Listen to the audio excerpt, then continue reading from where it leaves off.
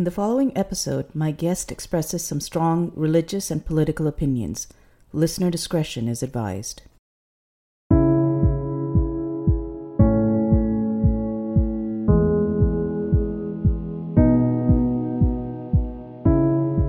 Hi everyone, may peace be on you all, and welcome to another episode of I'm a Muslim and That's Okay. And I'm back with another interview segment of The Whole Muslim. And with me is a very interesting guest of mine, one whom I probably would have never encountered on my own. It was a very chance meeting 2 years ago when I went on the Muslim pilgrimage of the Hajj. And you got to do it once a year, got to do it right, do it proper. And what most people don't realize is that most Muslims do not know what they're doing when they're going for Hajj. So that's where it's true, Tom, it's true. And this is where my guest, Tom Fakini, comes in. And he was there. He was one of the group leaders there to guide us for ignorant pilgrims through the journey to do it right, do every step right, so we don't mess up in the worst way possible. So how are you, Tom? Welcome to my show. Thank you very much for having me. I'm good. It was a fateful meeting. I've met a lot of great people, be leader, and you're one of them, and I'm happy to be here. Please, Tom, please. We both know how that Hajj went. I was not the great ones. I left people with stories, but I was not the great one there. Well, nobody's perfect, myself included. we got mission accomplished, we got through it. I hope so. But again, and for those who are listening, yes, you heard his name right. He is Tom Fakini. And Tom here sent me his bio, and it's a great bio, but it all belongs in a resume. That's not why I had him here, because it's not that kind of interview. I'm not hiring him for anything. It's wonderful qualifications, but that's not why we're here, Tom. So you have to tell us, Tom, where are you right now, and how did all of this start out? Well, where am I right now is the easy question. I'm in Utica, New York. It's right in the center of New York State.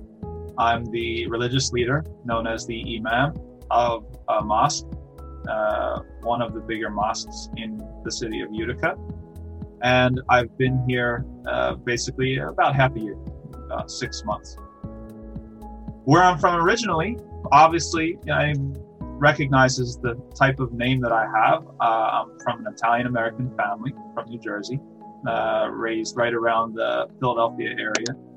And I was not born into a Muslim family, so I converted to Islam when I was about 21 years old.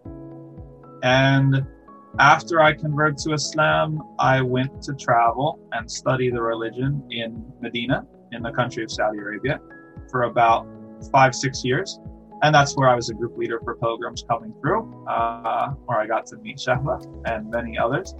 That's not why we're here, Tom, though. That's not why we're here. I'm going to rewind a bit, Tom. I hate to cut you off, but we're going to rewind a bit. Here's the thing. Most people, when they see Muslims or hear of Muslims, they see someone like me, like the short brown person or short brown woman with a hijab. They do not visualize someone like you. Let's be honest about this. So it's really hard for even people who are Muslims to picture you as you are, with your name, your background, to picture you as someone who is Muslim. I want you to tell us what drew you to Islam and why did you convert? That's a great question. Okay, so that gets into the main it's a long story. I'll try to give a synopsis. There's always kind of more detail. There's different sort of side quests and things like that, but with everything, I think when people make a change in their lives, there's always like push-pull factor, right? So there's certain things that draw you in to something, and then there's other things that push you, that you're kind of ready for a change, right? So I was raised in the church as a Christian. I was a very good Sunday Christian, right? I was in the Bible studies and You have to tell me, Catholic Sunday... or Protestant? I mean, that seems like an obvious question, but I have to ask. Well, no, it is interesting because my family's Italian, but my father is Catholic and my mother is Presbyterian. And my dad never really, he hadn't been to Mass in a long time. So my mother basically took responsibility for my and my sister's religious upbringing. So we were raised in a Presbyterian church, but during the summers when we spent time with my paternal grandparents, I would also go to Mass, right? So I had both, but I was more, I guess I was more in the Presbyterian tradition. So I was like front row center, every single Sunday. I was very devout. I remember getting my first Bible when I was 12 years old and trying to actually like read it like from front to back. Wow. And I wasn't able to ever perform that feat or accomplish it, but I tried a couple different times. I always got stuck around like kings and judges, a lot of very dry. Anybody who's familiar with the Bible will know it's like, wow, okay, yeah, it gets a little bit dry. But I was somebody who cared. I was somebody who cared about the faith. And even when I was young, I guess I was looking for a sort of level of commitment that I didn't see very many people around me kind of practicing, right? Mm-hmm. So, for example, like I always kind of, I guess I thought that there should be a little bit more to it than just showing up on Sundays and like singing a few songs and things like that. Right. I was always kind of drawn to do more. And so I applied myself. I was, like doing the best I could. But there were things that happened as I got older and became a teenager that basically I became alienated from the church I was at and even Christianity in general. There's a couple different things. So like, for example, one of those things, the Presbyterian Church has a what's called a triennium. It's every 3 years they have like a youth conference, and it used to be held at Purdue University. Right. And so each church like selects one or two of their like whatever, like their, I don't want to say like the cream of the crop, but like, maybe like one of their favorite like young people, and they send them there as like a representative. Right. So I was on the young end of that. I was like maybe 15 years old, I think. And I was chosen to go, and so I went. And like I was very like innocent and prudish, right, at that point. And I was kind of shocked at what I found when I went there, because as you can imagine, I think the age was like maybe 15 to 20 or 15 to 21. Right. And like, hormones are raging. You've got a bunch of young people getting together. Oh yeah. Like there were people hooking up, there were people sneaking in alcohol and like all this stuff. And this is like the people that are handpicked by their like congregations. It's not like if that's what they're, then you imagine what like the other people who didn't get picked are doing, right? Ooh. So that was a shock to me. I was very, very shocked. That sort of stuff was not on my radar at all. Right. And when that happened to me, I was just like kind of like, that's like look at things very kind of like differently. Right. And then I think I think the other major thing that happened that affected me becoming a teenager was 9/11. Most people my age, I was in 8th grade when 9/11 happened, and before that I had no exposure to Islam, to Muslims, to anything. Right. Like it was not on the radar at all. Right. My community is like working class Italian Irish neighborhood. It's like so it wasn't on my radar. All of a sudden now, there's these people somewhere in the world, and an attack happened, and now we're talking about going to war, and it was kind of crazy because there's this whole sort of world out there, and I was very, very ignorant of it. And I guess that was kind of that was eye-opening to me in the sense that I realized that I had a lot to learn and that I was pretty sheltered. So that was kind of like, I guess, something that politicized me. Like I started caring about these sort of things. I started reading a lot. I started reading a lot of history and reading a lot of other stuff. before that, it was like, I got good grades in school, but I didn't really care. I just wanted to play video games when I got home. But now there's like skin in the game. We're talking about life and death. We're talking like things that matter. And so I felt at least a duty to be informed. So I read a lot, and the more and more I read, the more I became kind of sympathetic, I think, politically with Muslims. That's interesting, Tom, because here's the thing. That was a time that was, it was pretty risky for us. And I was there. I was much older at that time. You were very young at that time. And it was a time when I remember traveling a whole lot back and forth from the US, and it always was dicey. So it's interesting to see that where a lot of people were going to one extreme where we were all bad, that you could see that it wasn't all bad. I give you credit for it at such a young age, especially. Maybe it's easier for people who are younger because, when you're a teenager, you like ready to question everything. It's like you're trying to forge your own identity. I was trying to forge my own identity from who my parents thought I was. I was trying to be like, kind of cut my own path. And then this thing happened.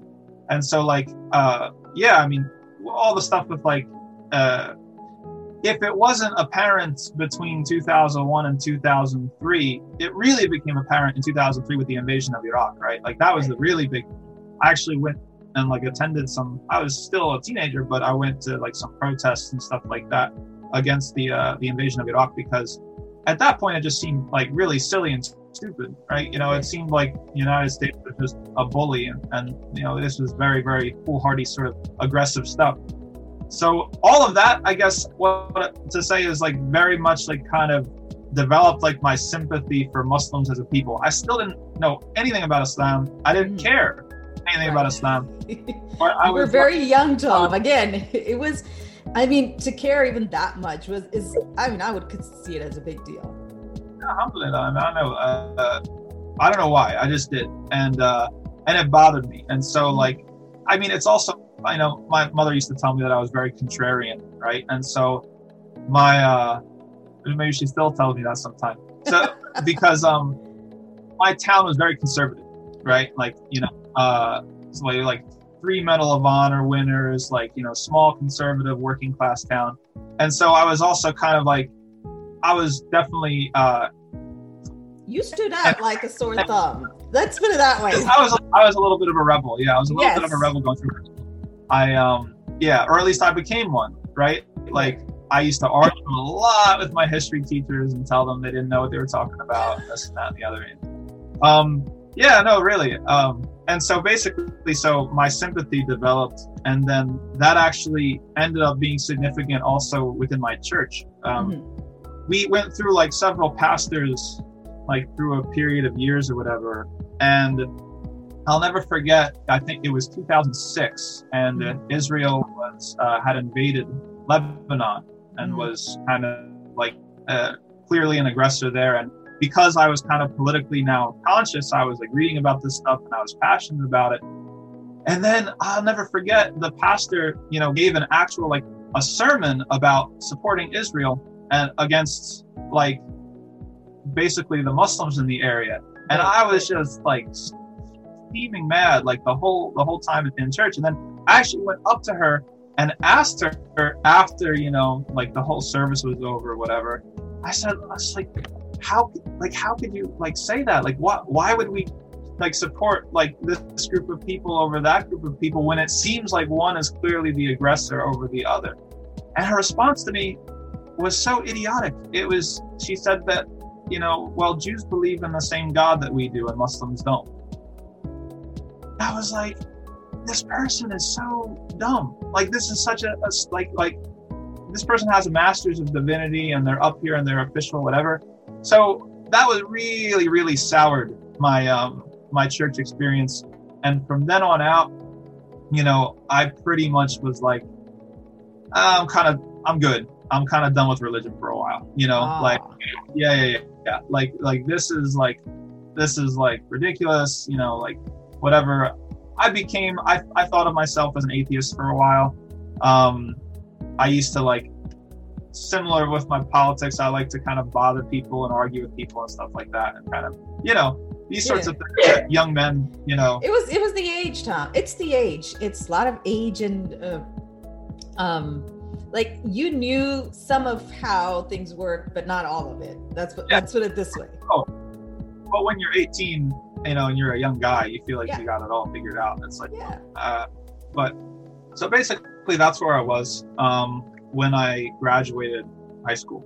Okay, and then I went to college, majored in political science. Big surprise. Vassar College, Poughkeepsie, New York, and so my experiences there, I guess, is really where I started kind of getting funneled into Islam itself. And there's, like, again, a couple different things. So on one end of things, so most of what I studied was colonialism. Okay, that's like mostly what, like, my coursework was mostly about colonialism, and it was really interesting because one of the things that I noticed, and one of the things that my professors pointed out, was that, you know, if you look at, like, the colonial mentality that historically, like, European empires have had towards the Muslim world, the justifications for it keep shifting, right? So initially it was about, you have to Christianize these heathens, right? And then after that, it was like, okay, well, we're enlightened, we have science and, like, you know, whatever, and we have to, you know, civilize these people. Right. And now, you know, it's kind of like these Muslims are barbaric and they're savages against human rights. Yeah, exactly. And so now we need to kind of, you know, bring them out of that, give them, like, their own reformation and, like, this sort of thing, secularism and democracy and everything, whatever. So I guess all of that kind of gave me pause because I, you know, throughout high school, if I was mostly, like, in conversation with Christianity, and so even my atheism was, like, directed against Christianity, right? But then when, like, I started seeing, like, okay, there's different religious experiences across the world, and not every experience of religion is going to be the same as Christianity. Right. And it might be kind of this similar sort of imposition to imagine every single person that believes in God is wrong, you know, like, and every single tradition that believes in God is just, like, fairy tales and wishful thinking. Like, it started to seem a little bit, like, untenable, you know? So that kind of, like, pulled me back from, like, a lot of kind of things that I felt pretty confident about coming into college. And then the pull factor, I happened to have, me and my group of friends at college, there was a professor who was from Morocco. She was a visiting professor. And she taught really, really cool classes. And she also had a child, and her mother lived with her. And her mother was this little old Moroccan lady, you know, who didn't speak any English, and who would invite us over to come and have these awesome meals with couscous and, like, and so, yeah, and so, like, we draw you in with the food. Like, that's how we do it. No, pretty much. So, I mean, that was my first, like, exposure to, like, Muslim people, like, and to, like, Muslim culture and to things like that. And so it was a big draw. And I started just kind of asking questions, like, why do you do things this way? Why do you do that way? And interestingly enough, you know, like, she, like, this particular professor, like, was also going through, like, kind of an evolution in her own life. Like, when we first met, she wasn't, like, super practicing. I don't know if she was praying or not, but year after year, you know, she was getting kind of more religious, and we were her friends, and so we, you know, were kind of witnessing this whole thing. So sometimes at, like, these gatherings and stuff like that, she would invite one of the local imams over. There is a local imam in the town of Beacon, who was from Egypt, and he was a lovely man, and he was just really, really gentle and peaceful and calm, and I was able to ask questions and things like that.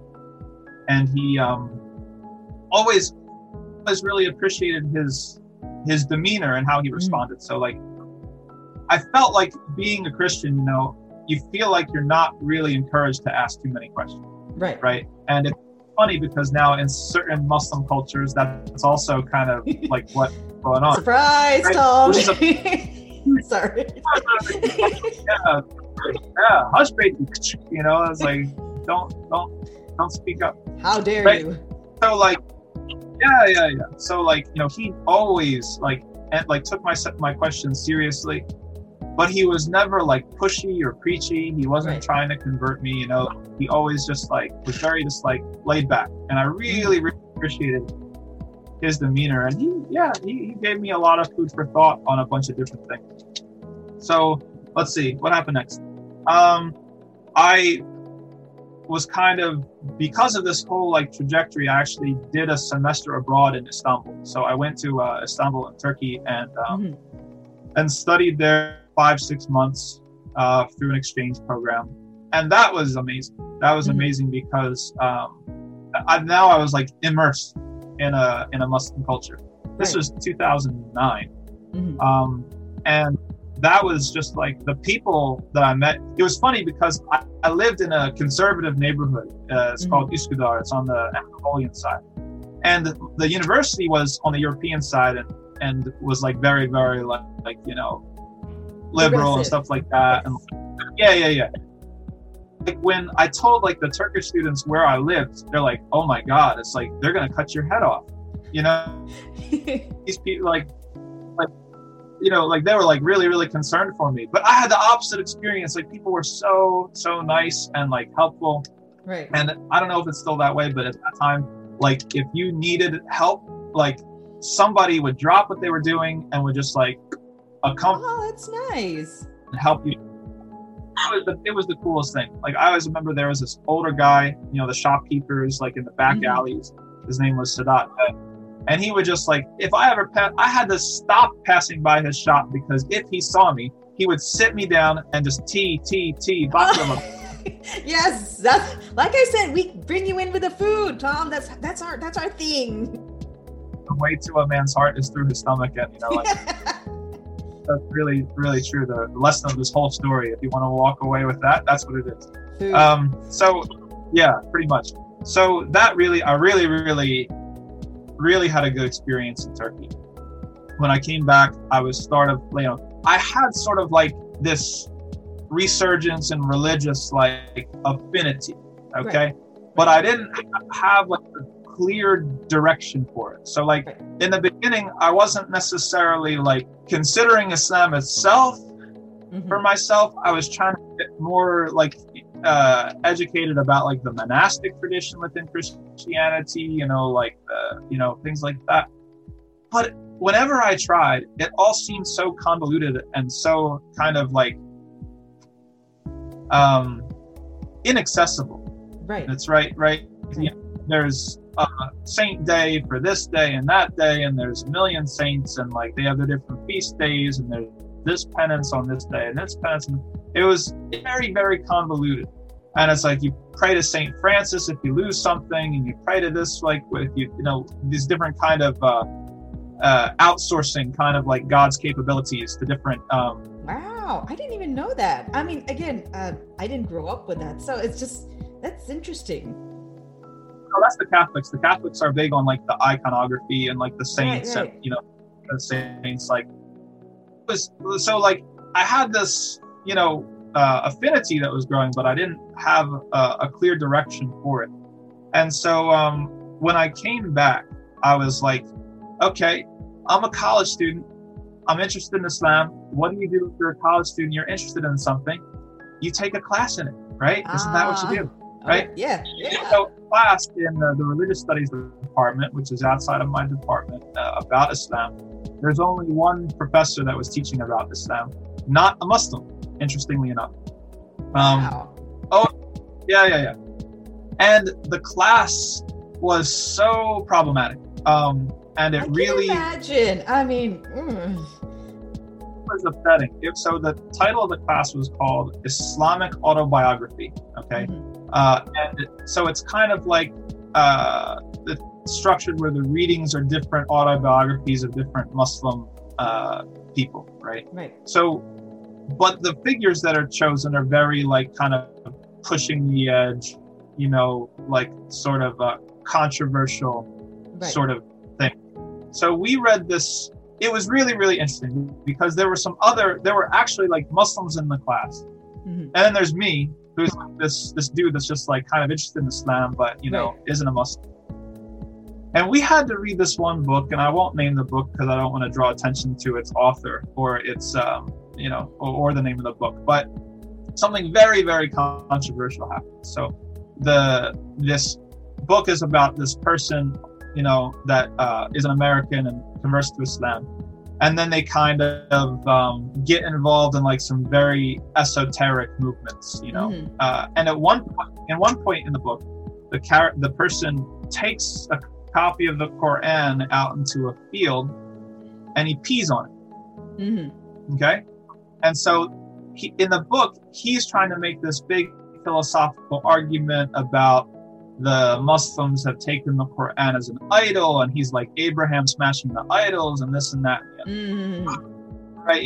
And so like, and this is being taught by a non-Muslim professor, you know what I mean? It's just like, I mean, like nobody's really doing a good like check on what's going on or how this really, affects, I guess, us. right. No, it's extremely problematic Yeah. from a lot of.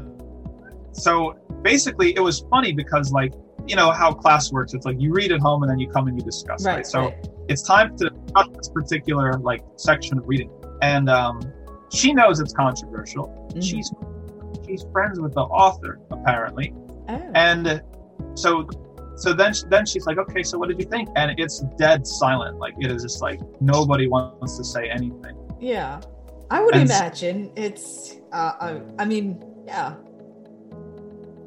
But guess who's a rebel and guess who's argumentative? As always, of course. Right. Yes. And so I raised my hand and, I was like, listen, I don't have a perfectly formed thought, but I found it really problematic and upsetting what he did. And that's all I said. Mhm. You know what her response was? She said, so what should we do? Should we issue a fatwa to have him killed? So she's referring to the Salman Rushdie sort of affair. Yeah, right? yeah. Like she's Yeah, like yeah. making it seem like if you disagree this abominable act, that you must just be this conservative cleric that just wants Right. him to die or something. Right. Sloppy reasoning, total sucker Very punch. sloppy argument to it. Just like I'm not even Muslim. It's like I was just like totally just like, did you really just say that to me? And I was just like, I didn't have anything else to say, and it was really uncomfortable. Right. The rest of the semester was a mess. Like her and I were just like sparring back and forth. And I eventually actually took an F for the class, and it's the best grade I ever got. I've never, because I was just so disgusted with how the class was conducted and the kind of imposing arrogance Mhm. that if I were to teach a class on a religion that wasn't mine, Mhm. and I'm teaching things that are extremely controversial and potentially blasphemous within that religion, and I'm teaching it to certain people that are actually practitioners of that religion. How much arrogance does it take to pull that off? It's the joy of colonialism, Tom. It's one of those things that we sort of get used to along the way. That's what it is, exactly. And so it was funny because like after that class, like we had the showdown or whatever, all the Muslim kids come up to me, after class, and they're like, we really appreciate, like, thanks for saying what you said. That's sweet. Yeah, but I was like, screw you guys. You guys like let me like why? Like I was like got no backup in class. You guys totally just like let me just get crucified there. I mean, there were, I understand. Like it's a cultural thing. I'm a little bit not just cultural. And I can speak from experience. At that time, that generation, we were not really there to question white people or people from the West in general. I see a lot more of it now, and I'm glad for it. It's high time that happened. Yeah. So, I mean, in the larger context of like my story or whatever, so this was like galvanizing, Mhm. right? Because I was basically defending this faith that wasn't my own, Right. you know, and I felt passionate enough about it. And so I started to think like, okay, obviously I'm kind of like emotionally invested in this sort of thing. Like maybe I should start to, I don't know, like experiment with it. So I started like trying to learn some Quran. I started trying to pray.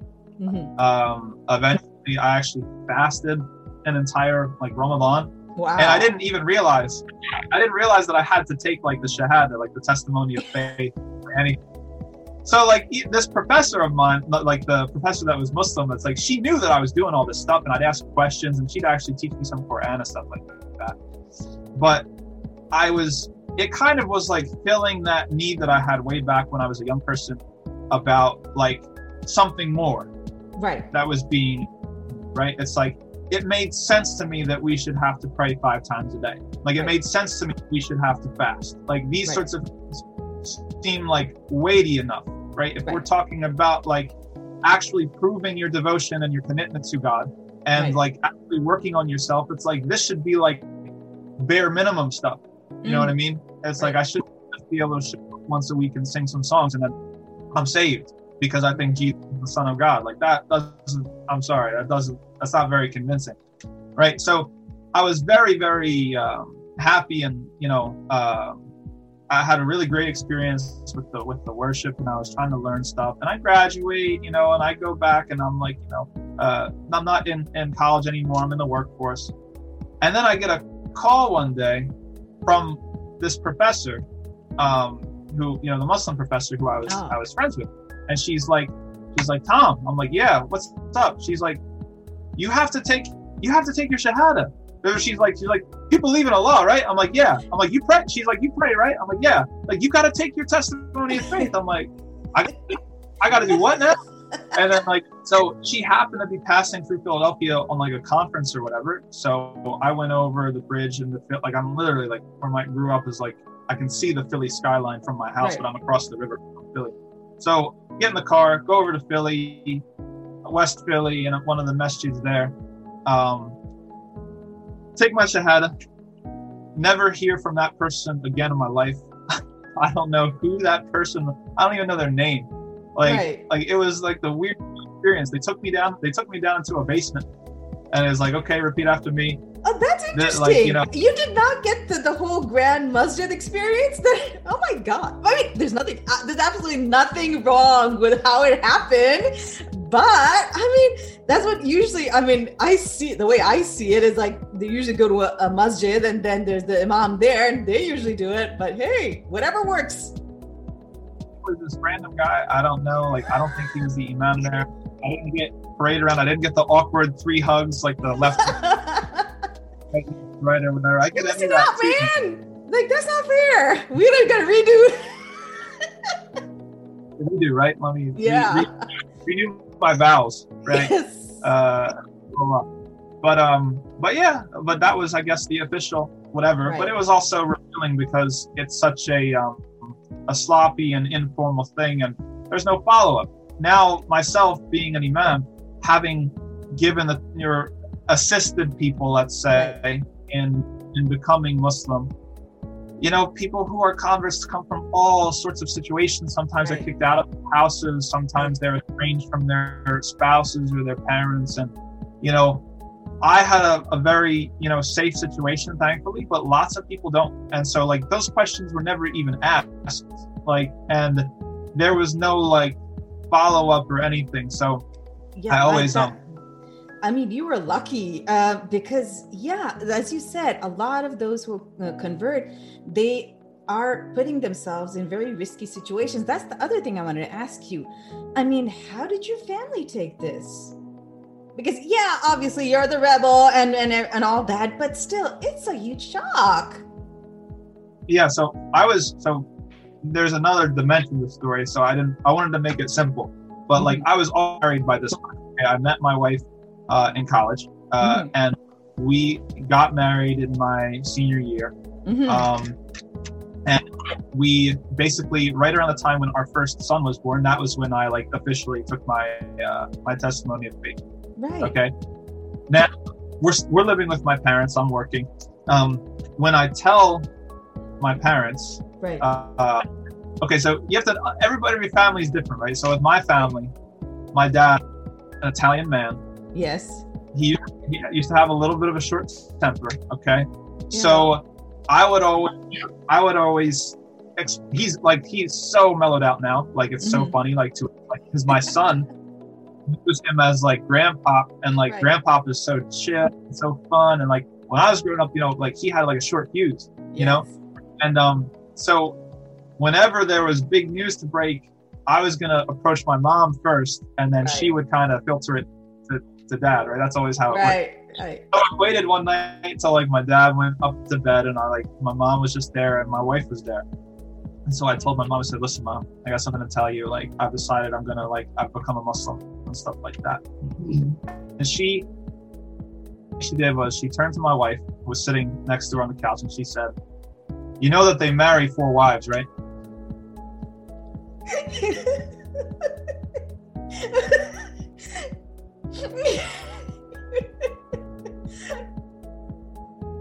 What are you doing to me? It's like, and my wife like wasn't a Muslim. She wasn't like necessarily interested or whatever, at that point. And it's like, really, it's like, but it's really interesting because when I look back on it now, because my mom had taken so much responsibility for my religious upbringing, I think she felt like a failure. Like her understanding. That's what I would think, because I mean, she took the burden of your faith on her, and then you turn around and it's a completely shifted thing. Exactly. So she really, she was acting out of hurt in that moment, and then later, kind of like blaming yourself kind of aspect of it for her kind of became more apparent. She understood that she had sort of failed. She had no idea what I was like, maybe I was part of this. She had no idea, right? It's a huge shock, Tom. I mean, I don't blame her, quite frankly. And my dad was way cooler about it than I thought, because the thing is, my dad didn't have any leg to stand on. He hadn't been to mass in like decades, so it's like, so he was like, well, he said something that really surprised me. He was like, I pray about 5 times a day, so, whatever, like, or something like that, Like, I was like, really, like, that was pretty cool. I mean, I that's interesting. I know friends of mine that were kicked out of their houses, so it's like, I'm very, very thankful. My parents have been very, very supportive. My wife has been very supportive, like, from the beginning, right? That's like, the other thing I wanted to ask you, because you were going through your, transformation with her. How did she feel about all of this? Pre-college, post-college, all that. Yeah. Well, so it gets messy. So there's another detail that I left out about the conversion experience that was like very sad and unfortunate. When I went down into the basement, okay, and I made my testimony of faith in Philadelphia. I come back up and my wife's there, and there's this other lady who's there who is also a convert. I gathered from what she said. And then she turns to my wife and she asks her, she's like, "Are you thinking about converting too?" And, my wife was like, I'm still thinking about it, like, very non-committal sort of thing. Right. And then the lady says to my wife, she's like, "Well, now every touch between you guys is haram." Oh. And I was like, who does that? Who does that? It's like, who are you? Like, you're so like, talk about like a bad first impression and experience with the faith. It's like, are you out of your mind? And like, first of all, it's like, now looking back, spent 4 years in, studying Sharia law and stuff like that. Right. And what did you read? It's like, what were you even like? You didn't. You'd be surprised. Our sources, Tom. You'd be surprised. Or Facebook, it's like, so it's not even like the WhatsApp group, like it's like, it's like, you didn't even ask whether I was married or not. You didn't even ask, like, you just, I don't know, like, whatever assumption. That sort of stuff, like, I think was a huge setback, right? And my wife was really, really cool and supportive about almost everything, but for a while, there were some like, I never, and I thank God, I never ever pushed anything on her, Right. that I can recall, like at all. Right. But I was making changes to myself and to my life. Right. And so it's difficult emotionally when you have married somebody, Right. and then that person that you married, now they're completely changing, and they're completely like, That's we're, right. like, Yeah. yeah, I'm going to go direction over here. So Right. and I stopped, absolutely no alcohol anymore. Like I'm not going to be like, sharing a beer with her. I'm not going to be like hugging her friends. Like, Right. I'm not going to be like, I was a big musician before I was a Muslim, right? Right. I was like, I'm going to like stop all this sort of stuff. And yeah, she was very concerned because a lot of those things, she was like, yeah, it's like the person that it's like, how much do I know you anymore? And so it was difficult. It was difficult. I'm not going to lie. Because we had our son was born and in the picture, we tried our best to make it work and to understand each other. Right. And that was a huge blessing because it basically took 3 years of arguing until we finally kind of understood each other. Right. So that was a bigger test than anything that I went through with like my parents.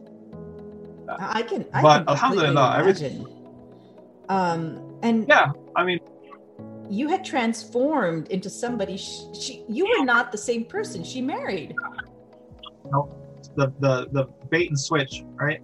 Like there was no food involved, Tom. Come on. And yeah, I'm a guy, so I'm done with that sort of stuff. It's like I should have been like reeling her in with the sweets and the treats, baklava and the tea. Come on, man, get with it. No, like I wasn't that smart.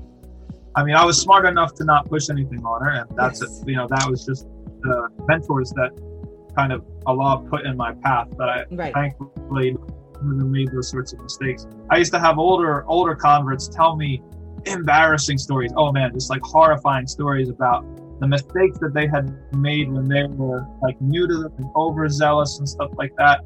And so I'm very thankful for them because that saved me from a lot of, not that I was perfect, not that I was always like awesome, but like I didn't screw it up, I didn't do anything major. And we came out, it was awesome. I mean, honestly, it's like, yeah, I mean, it took a lot of work, we joke like these days, like we joke, we're like, marriage really gets good in year 10. That's kind of like because for the first 3 years it was like a war. And yes. After that, it was like really up in the air. So we moved around the country. I was doing different jobs. First, I worked in restaurants, and then I worked on farms, and then I kind of decided at one point, with some advice from some of my mentors, that I should try to apply to go abroad and study the religion. So I applied, but we didn't know what was going to happen, and my wife was still not a Muslim, right?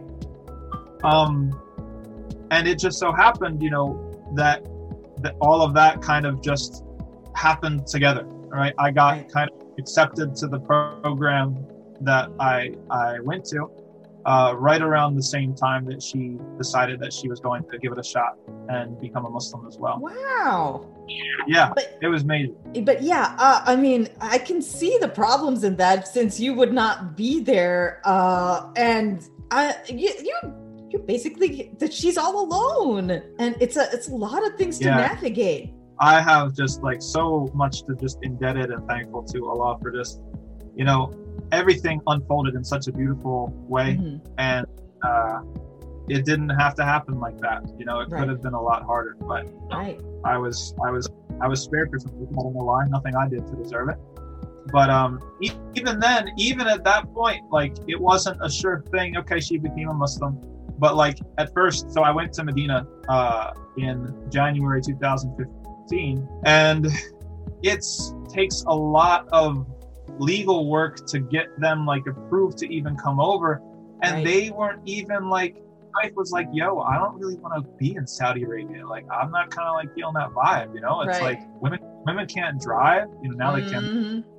But like, I got to wear like this like black, you know, like all black all the time, you know, sort of thing. It was not an appealing thing, and I couldn't blame her. I wanted to be together for, you know, my own sanity and selfish reasons, but I also couldn't blame her for not being enthusiastic about wanting to go. So like, you know, she was living with, you know, her mom at the time, and we're like, you know, doing our WhatsApp calls or our Skype calls or whatever. And it's like, yeah, I don't think I'm going to come and all stuff. It's like, I'm like, okay. And that hurt, but I just didn't listen to her, and I kept on pursuing the legal pathway to get them to come anyway. And even that was something just like divinely ordained. You know, by the time I had everything figured out, she was like, okay, you know, maybe, you know, we really need to prioritize being together. And so maybe I'll try and see what happens. So it took me about 1.5 years to get the paperwork approved for her and my mom to come over. So I spent my first 1.5 years there, and then they came over and we spent the last 4 years of my program there together. Right. And then you came back. That's my story. No, but I gotta ask you, like, hold up. Like, here's the thing. Us, like, you know, the peasant Muslims that we're born into these Muslim families, we don't like, I mean, let's be honest, we know bare minimum. Okay, that's what we're going for. Why did you go further? I mean, that's what I'm reading over this bio. I'm like, I don't even know what half of this means. What is that? And you went full force into it. Why? I mean, I've always been like I want to know, right? Okay. I wanted to, and I wanted to, like, so I had an option, right? Because I had graduated with my first bachelor's. I kind of thought, okay, maybe I'll go like the Western academic route, where I'll go into like Islamic studies program or something like this, or area studies, Middle Eastern studies, whatever. Right. And I considered, and I applied to some programs, but two things happened. First of all, you know, it was the recession. That was 2011. Yes. So a lot of programs were like pulling back. It's like, listen, like, we're kind of like, we don't have money for anybody, and, you know, don't get your hopes up. So I did get accepted to places, but I didn't get like any scholarships to places. Right. So with a young family, it wasn't going to square like the finances of it. But then also, like, I you know, I kind of just like, my heart wasn't in it. Like, I really wanted to, because of that experience that I had in that class, right? I was afraid that I was going to get myself into another situation where I've got somebody who doesn't have any stake in this faith trying to educate me about it, and I'm going to end up with this kind of action of whatever. So I'm like, okay, it's like, let me try to see if I can go as directly to the source as possible. And it's like, if I can learn Arabic and read Arabic and understand Arabic, then I can study these things myself. I can go back to the literature. I can, like, I don't have to depend on somebody to translate it for me and spoon feed me and then give me their own kind of wow. You know, that's a lot of dedication, Tom. Let me tell you that. Whew. Dedication and foolhardiness, like, and what I know, like, it's an equal mixture of both. But I was just like, you know, so let's do this. And I actually started teaching myself Arabic before I went. I started teaching myself Arabic while I was working, like maybe like the 2 years leading up, where I was waiting to get accepted to the program. I got pretty far. Like, I actually finished the curriculum that they teach there once before I went there. So then when I went there, I kind of did it a second time. Not the Islamic part, the Arabic language part, right? Because over there, if you're not a native Arabic speaker, they're going to put you in the Arabic program. And then once you graduate from the Arabic program, then you go into the 4-year, you know, college, whatever one you want. I get it. Yeah. So I did basically the Arabic curriculum twice, once on my own and once over there, and went into the field of Islamic law. Just because, you know, I wanted to be able to access that stuff myself. When you're a convert, everybody wants to tell you what to do. No, do it that way. No, do it that way. No, this way is wrong, that way is wrong. If you don't have the ability to go back to the sources yourself, then you're just dependent on it's like, okay, all right. And you're trying to figure out, like, 10,000 opinions, basically. Someone's trying to tell me to fold my prayer rug. I'm done praying, and someone's trying to tell me to leave it to unfolded because the devil's gonna do something. I don't like, all these. You heard the best ones. All these sorts of like superstitions, and you don't know. It's like, did this come from the prophet? Did this come from this? Like, where did this come from? Right. So I was like, listen, it's like, if I don't go and learn it myself, I'm going to spend my whole life kind of like wading through, like not knowing, can I trust this? Can I not trust this? Like, so that was important to me. And, I didn't really have a ton of prospects in the U.S. at the time anyway. Like I said, it was the recession economy. Right. Like everything was not like promising. So you know what? Let's just go for it. And I'm thankful it worked out. And then you've just recently, you graduated 2019, right? And then you came back. 2020. 2020. 2020, yeah. I came back in. I graduated spring 2020, and I came back in the summer. Yep. Oh, okay. And then now you're in New York. Now in New York as an imam. How is that for you? I mean, after all of this, okay, being a convert, doing your studies and everything, now you're in a position basically of leadership, of Muslim leadership in a masjid. And how is that for you? Yeah, that's really interesting. I mean, I should say that I love the community that I'm a part of. I think it's the best community I've been a part of. Like, people are very, very calm, respectful, and all this, because I've been other places and there's quite a bit of drama. And so much drama. There's always going to be, there's always going to be some people that look at you as a convert and this guy doesn't know what you're talking about. Like, how can you know more than me? It's like not that I am not, like, I'm a beginner, it's like, but, if you study a little, some people will treat skepticism than they will somebody who's from their own, like, ethnic background, for example. Right. And that's the hard part about being a convert. And plus, I mean, you know what you're doing. So it is that there is a certain amount of judgment that does get passed just because you are a convert, and that's sad, but it's there. Thankfully, like I said, that doesn't apply to this community here. I have not experienced that here, but like other places I've traveled, I've experienced that. But it comes to the territory, you have to understand where people are, like you said, what was your religious education like? I mean, like, it was basically grandma telling you to fold up your prayer rug so the devil doesn't come and like whatever. I could tell 1,000 stories.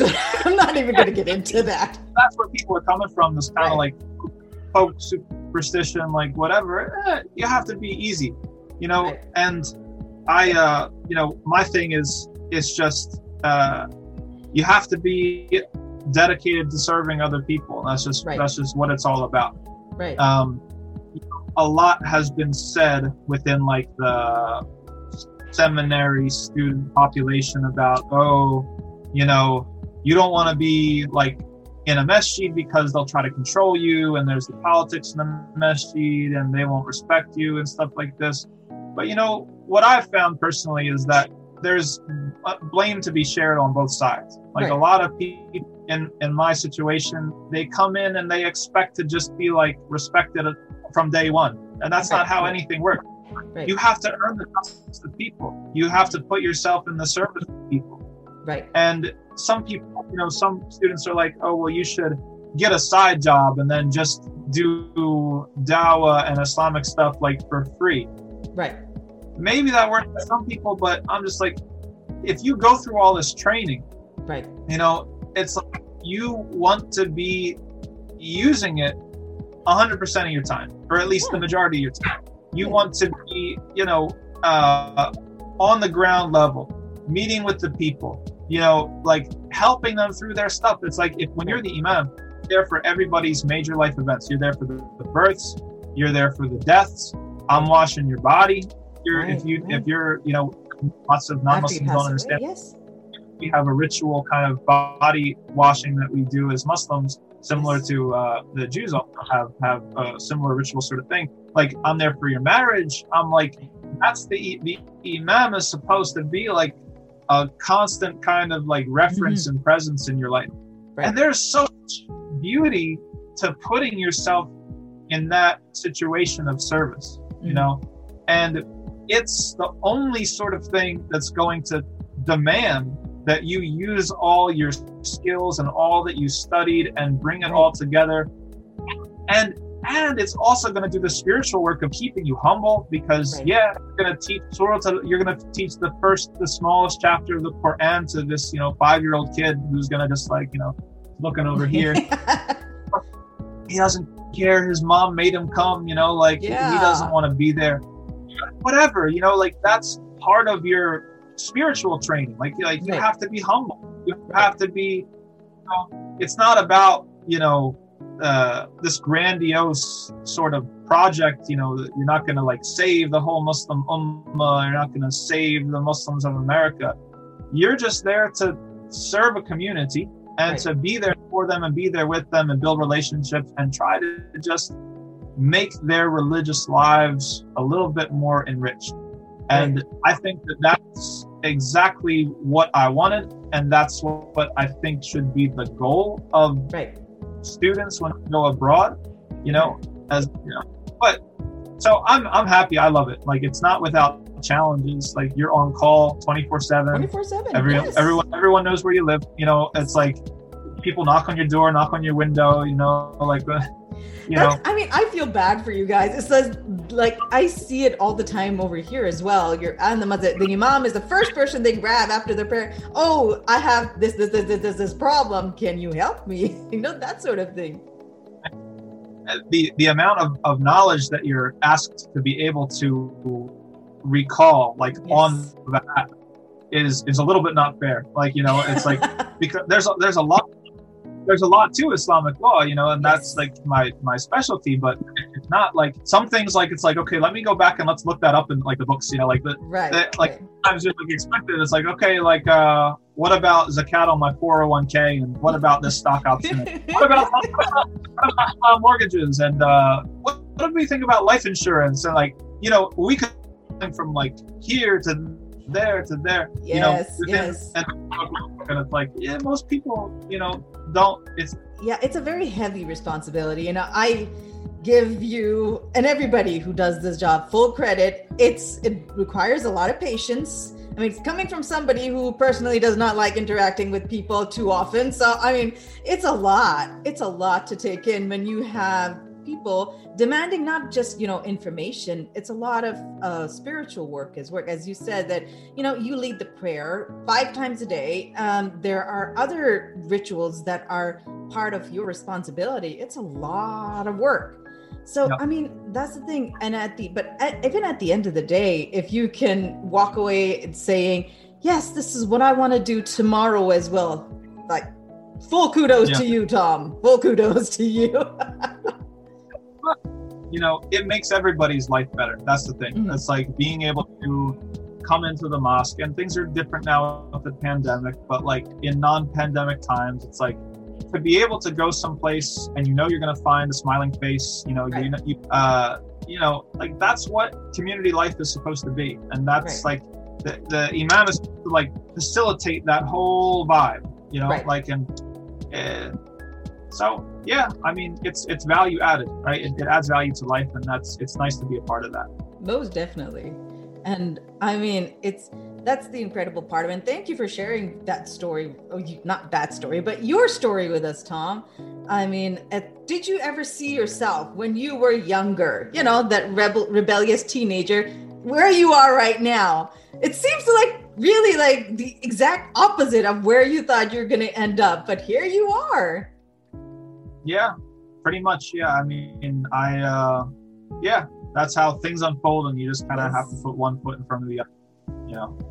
I've changed a lot, but at the same time, we believe that everything happens for a reason. And even everything that happened to me along the way, I ended up using it in some way and some now.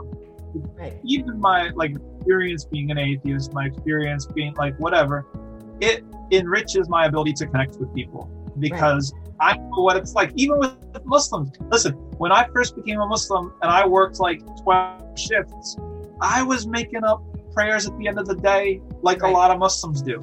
Yeah. Not praying the prayers on time. Yeah. I know what it's like. I'm not, born on a mountain in India, and I just came down and I'm like going Divine to like from the beginning. pier. No, I really know what it's like to struggle with your faith. I know what it's like Right. to negotiate the different expectations that are coming, from different aspects. And many Muslims, they're not too different from non-Muslims. Like there's certain cultures, maybe not in the South Asian culture, but in other places where if you start to wear hijab, they're like, whoa, what are you doing? This is too extreme. Mhm. It's like if you start praying, it's like, whoa, slow down. Like this is too much, So, Right. we can relate to that because it's a very familiar sort of experience. No, I mean, exactly. That's the thing. I think what most people take for granted, especially those who are not Muslims, but also those who are Muslims, is that all of our experiences are so different. How we get to where we are, there's always a story behind it. And thank you again, Tom, for sharing your story. And thank you to my audience for listening in and viewing me on YouTube. So until next time, I'll be here with another story. So you take care of yourself and may peace be on you all.